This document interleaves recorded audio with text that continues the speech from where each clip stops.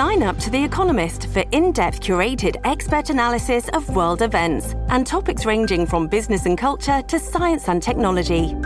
You'll get the weekly digital edition, online-only articles, curated newsletters on politics, the markets, science, culture and China, and full access to The Economist Podcast Plus. The Economist is independent journalism for independent thinking. Go to economist.com and get your first month free. There's once again speculation that, COVID-19 is causing some problems in China, far off places. So something that's definitely on our radar. But as you know, we just reached the 2-year anniversary this week of it arriving in Canada with vengeance and causing so much chaos. So now, if you think about where we are, obviously we're in a much different place 2 years down the road than we were, right? Even 6 months ago or a year ago, things have changed dramatically. And we are seeing a return to whatever you want to call it, whatever descriptor you want to put on it. Regardless, we're seeing crowds at concerts and hockey games.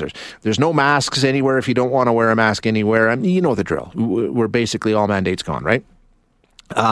And all the while, though, we are reminded that COVID is not over. And to be honest, I need to be reminded that COVID is not over. I want it over in the worst way. But I understand that, okay, we can't get ahead of ourselves. But let's take a look back at history and some other pandemics that have taken place and sort of when did we say, okay, this is over? What ended other pandemics historically, and what can we apply from that experience to what we're going through now? Joining us is Dr. Barry Pecos, who is a York Region Medical Officer of Health and an assistant professor at the University of Toronto. Doctor, thank you for your time. I appreciate you joining us today. My pleasure. So, when we talk about, previous pandemics, the one that seems to always be drawn in parallel with COVID-19 is, of course, the Spanish flu of 1918, that pandemic. So what can we learn about our current circumstance based on that? Well, so first of all, when we're looking at history of pandemics or looking at the history of anything, frankly, we often talk about the year in which it ended or maybe even the month at which it ended. But of course, if you're going through it, it looks very different. So, we're thinking about what day is it going to end or what month is it going to end. But, in history, even if we say it ended abruptly in 1918, it really wasn't, abrupt at all. But the Spanish flu, it is the largest, most recent pandemic, although there are many others, and one in which we have lots of records. But influenza, which was what caused the Spanish flu, is far, far, far less infectious than COVID and certainly than Delta or Omicron. So, the dynamics are a little different. But what happened, of course, with that is it infected, at least a third of the world's population and killed, over 100 million people. And essentially what happened is enough people became infected and then became immune, from that infection. And because it wasn't so transmissible, it ran out of people to infect. And that's really how pandemics end. Yeah. Either we stop the way that it's being transmitted by changing something in the environment, or the virus runs out, or bacteria runs out of people to infect, either because it kills them all or because people become somewhat immune. Many of us have those stubborn pounds that seem impossible to lose, no matter how good we eat or how hard we work out. My solution is PlushCare. PlushCare is a leading telehealth provider with doctors who are there for you day and night to partner with you in your weight loss journey. They can prescribe FDA-approved weight loss medications like Wegovy and Zepbound for those who qualify.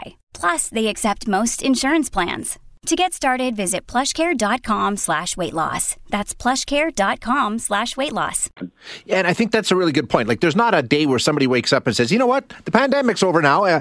Things happen gradually over time, and we get to a point where it's just not an ongoing concern. You draw an interesting parallel to the HIV/AIDS epidemic and how that one, quote unquote, ended. And like we say, it never really ends. Here's the end point. But it was treatment in that case that really sort of changed the way we talk about it, right?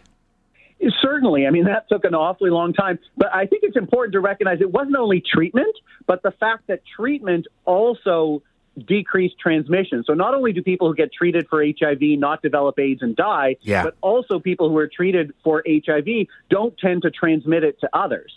So, each one of these diseases is very unique. And when we talk about HIV, the unique thing that allowed it to become endemic was both that people weren't dying. I mean, people still certainly do die, but that it has a good treatment for it, and that treatment prevents transmission as well. And so that's very, of course, different than COVID-19.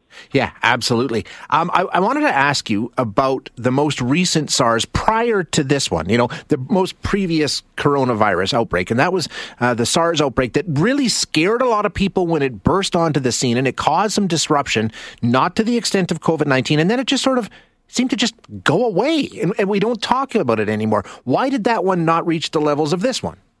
Sure. I mean, we do talk about it in public health circles, certainly, but yes, it's not something that people talk about all the time because it was so much more deadly and so much less transmissible. So the first SARS killed around 10% of people that it infected, and it was very difficult to transmit.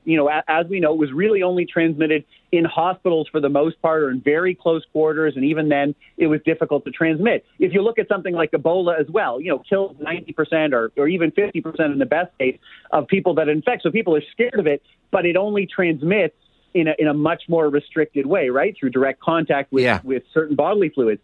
What kills people, what causes pandemic, is not things that are very deadly in and of themselves, but things that are much, much more transmissible. That's why Omicron, people think of it as just a mild cold, which it is in many, many people. But because it's so much more transmissible, it's killed many, many more people than the original version of COVID, which in and of itself was more deadly. So, something we really need to think of because it's a bit counterintuitive. Yeah.